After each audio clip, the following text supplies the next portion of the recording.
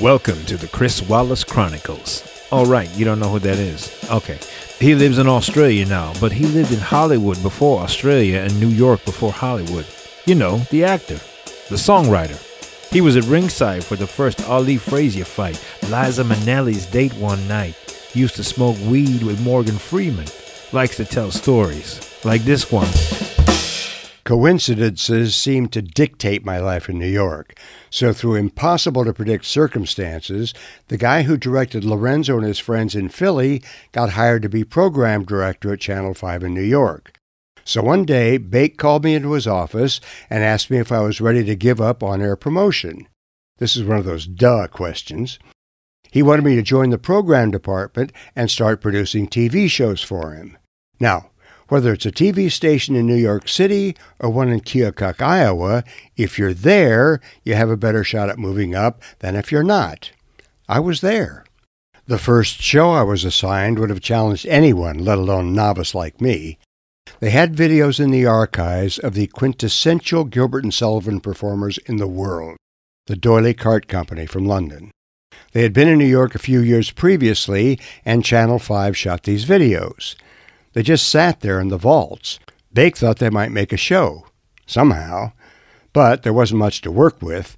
These wonderful singers were just standing against a blue scrim singing Gilbert and Sullivan. No orchestra, no costume, no makeup, no audience, just standing there singing solos with piano accompaniment.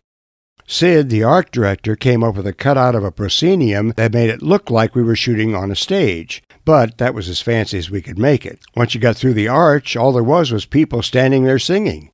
It might have been great radio, but it made boring TV. Somehow, I found out that Joan Fountaine, who had been a big movie star back in the day, was a Gilbert and Sullivan fan. I contacted her agent and apologized that I only had $500 in the budget, but he took it. So now we had a person to host the show. The set Sid put together for her lead-ins looked like a Victorian drawing room, if you didn't look too closely. I was in the control room when we shot her intros. At a certain point, Miss Fountaine said something to the cameraman. Now, mind you, this is a rinky-dink television show with no budget.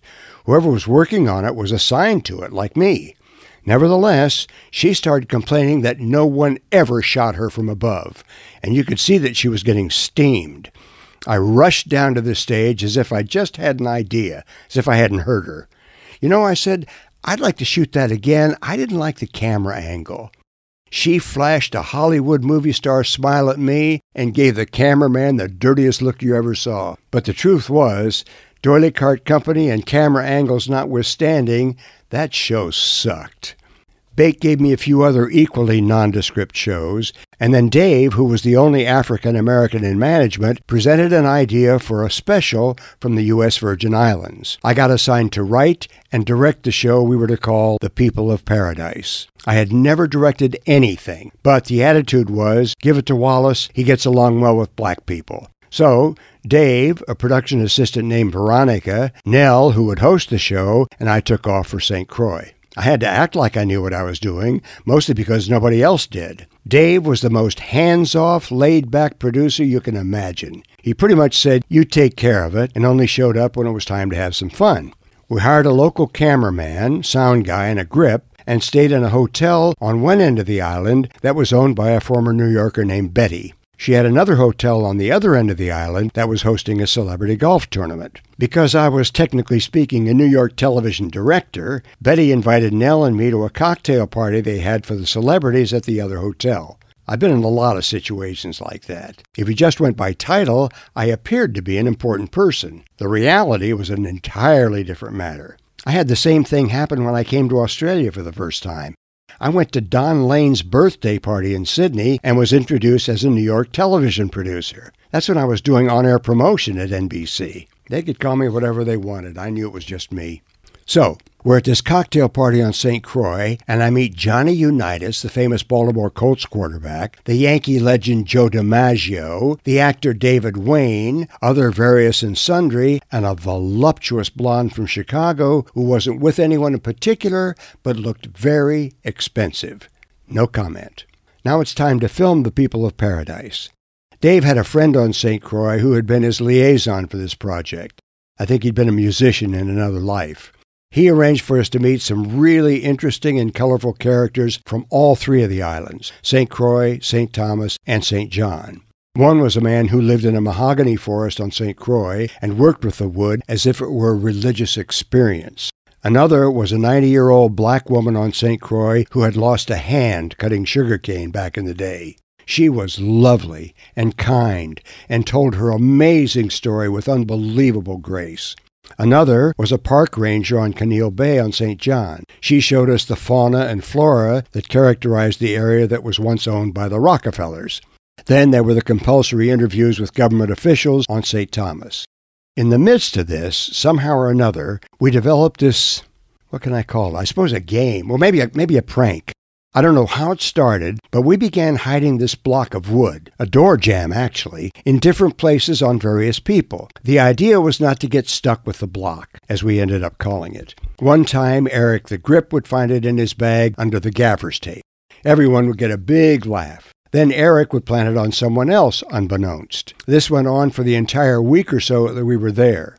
One of the best ones was when we had a shot of Nell gazing out at the sunset. I positioned her and told her not to turn around until I yelled cut. So she strikes this gorgeous pose, silhouetted against a brilliant sky. We got the footage I wanted, and I told the crew to back off quietly while I got rid of the block, putting it in the sand behind Nell. Then I scampered away and yelled, cut! Now she was stuck with it.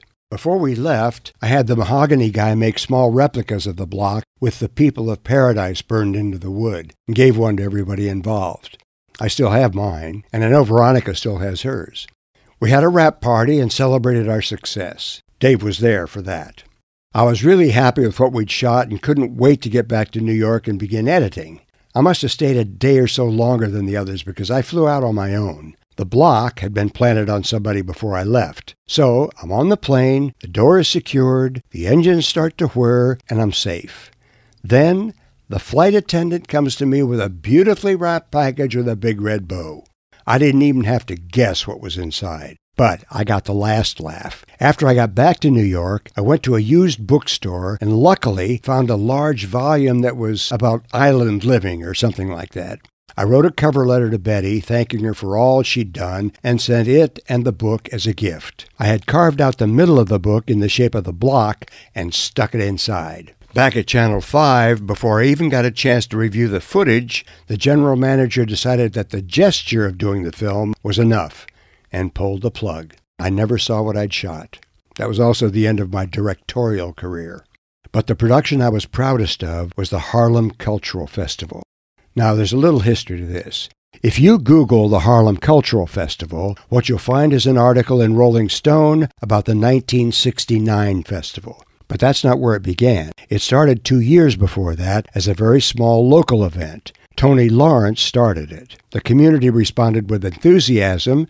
Tony hooked up with a show business lawyer, and in 1968, they pitched Channel 5, and a deal was done. They hired an outside director to produce and direct. Let's call him Gene. I became his associate producer. There were to be 5 shows live from Mount Morris Park in Harlem, which we'd tape and edit down to an hour special. Now, let me give you a little more history.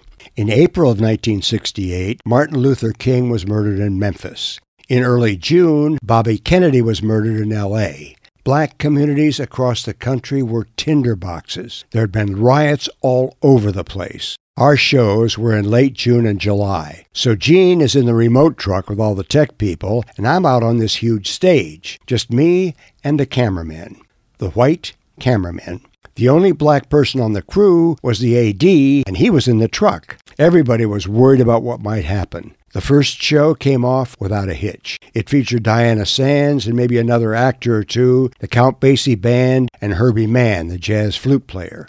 We shot on Sundays, and on Mondays we began editing. Gene got it started, but on the second day he pulled me aside and told me that he was going to have to give up the job. He swore me to secrecy and told me that he'd been diagnosed with cancer and wouldn't be able to finish. I took over the editing, and it aired the following Sunday night at an hour when most people went to bed. The high ratings surprised everyone. Channel 5 had pretty much buried it, so no one was prepared for its success. They hadn't even sold any advertising. Art Fisher was on staff as a director, and he took over. I was now officially the producer. The next show was more community-oriented, if I remember correctly, and had some local dance groups and relatively unknown performers. It rated 2. When Art and I went to edit it, we had some kind of artistic disagreement, and he basically said, "Fuck it, you edit it." So I finished that one too. The next show had a Latin flavor. We had Tito Puente's band, Eddie Palmieri's, and the percussionist Ray Barreto. Art shot it, but I edited it. It rated bigger than the previous 2. The next show had an African flavor. The only performer I remember from that one was the great South African artist Miriam Makeba, but there must have been others. Stokely Carmichael was there with Miriam, but he stayed out of sight. That show rated big. The audiences were estimated to be upwards of 15,000 at each of these events, most of them African Americans, but with some white faces scattered around too. I was on stage for every performance, standing to the side but visible. It was thrilling. I even had an out-of-body experience at the show with Count Basie's band. It was before the show began when everyone was setting up. The stage was set for the Basie band. A couple of the musicians were beginning to come on stage. I don't know what possessed me, but I sat down at the piano. I don't play the piano.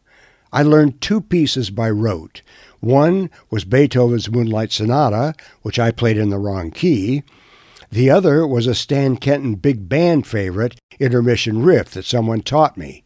I started playing Intermission Riff on Count Basie's piano.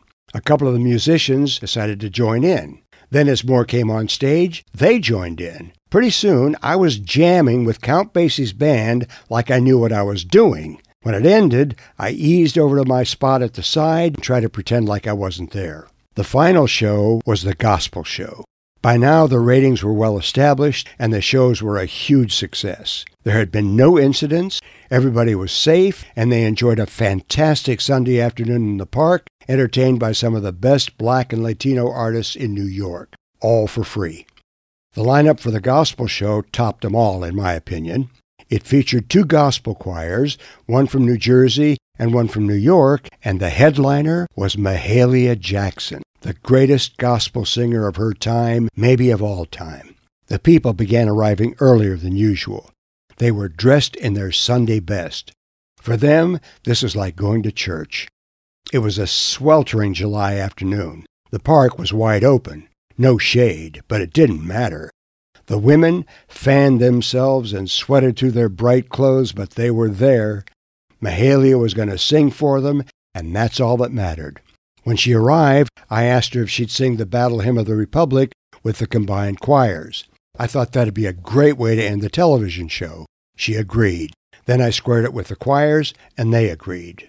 The choirs each performed and then left the stage. Then Mahalia came on and turned that park into a tabernacle. Someone tried to hold a parasol over her as she performed, but the Spirit kept her moving, and the parasol was of little use. The sweat was pouring off her. She mopped her face with an already saturated hanky. I was like everybody else, spellbound by her energy and her amazing voice. The time came for the choirs to join her. I was going to get my big finish. They sang the Battle Hymn of the Republic as if they'd rehearsed it. It was thrilling. I was content. The audience was in ecstasy. Then the DJ who hosted the gospel show went to the mic. He told the audience that Mahalia had asked him to ask the audience to join her and the choirs in singing We Shall Overcome. It was electric. Standing where I was, I could feel the energy wash over me as those 15,000 people joined together in the Civil Rights Anthem. That was my finish. It was cosmic. It was one of the most thrilling, all-consuming experiences I'd ever had. When I edited this show, I planned it so We Shall Overcome would play over the final credits and all end together in a fade to black. It was perfect. All the videotapes from that 1968 version of the Harlem Cultural Festival were erased. There is no video evidence that they ever existed. But I've got a treat for you. I made an audio copy of the gospel show, and I'm going to let you relive that final moment with me now. I'm Chris Wallace. In memory of a great American to whom she was extremely close, and for whose ideals she certainly stood and gave much, I've asked Mahalia if she won't have you join her and all of us in just a verse of We Shall Overcome.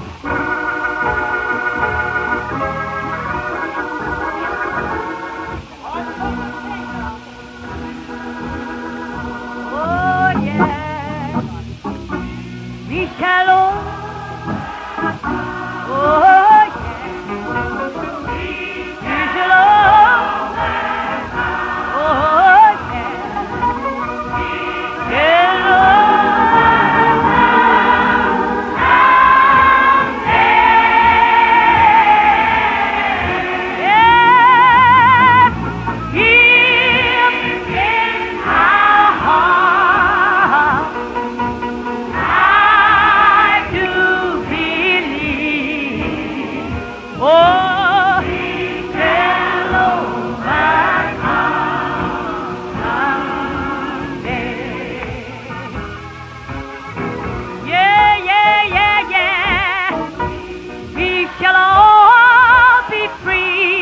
one day.